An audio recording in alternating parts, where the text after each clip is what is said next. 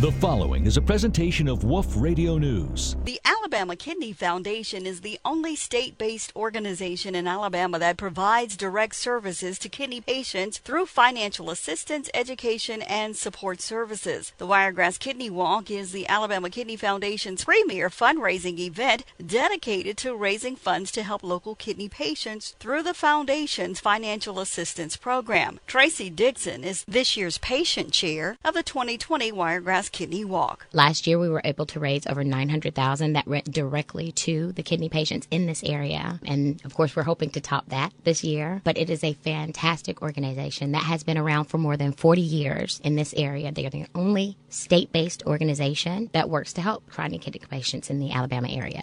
I'm in stage 4 renal failure, so I'm also a kidney patient myself. And I got connected with the Alabama Kidney Foundation through the Chamber of Commerce. I fell in love with the director, Lisa Beatty, and just knew that I had to be a part of this, tremendous organization. But of course, being a patient myself, that just took it above and beyond. My team is Tracy's Tribe because when I went to one of their events, the first conversation I had was with one of the past patient chairs. And the conversation that we had just brought tears to my eyes because I knew that I had found people who truly understand what it was like to live with a chronic, incurable, invisible disease. And so the organization just so very near and dear to my heart, and anything that I can do to support them and support my neighbors in this area is just what brings me the biggest amount of joy. So how has it helped you? It has just helped me knowing that I'm helping others. I am not at this stage where I have to have dialysis or transplant, but being at stage 4, they do a lot of patient education. So it helps to make you aware of organ donation, prevention, various things that you can do to try to take care of yourself and keep your kidneys healthy as long as possible. When you do have a chronic issue,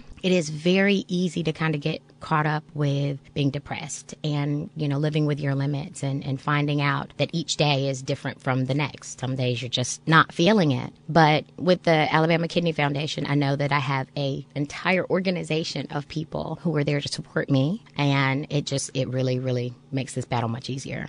So tell us about the walk.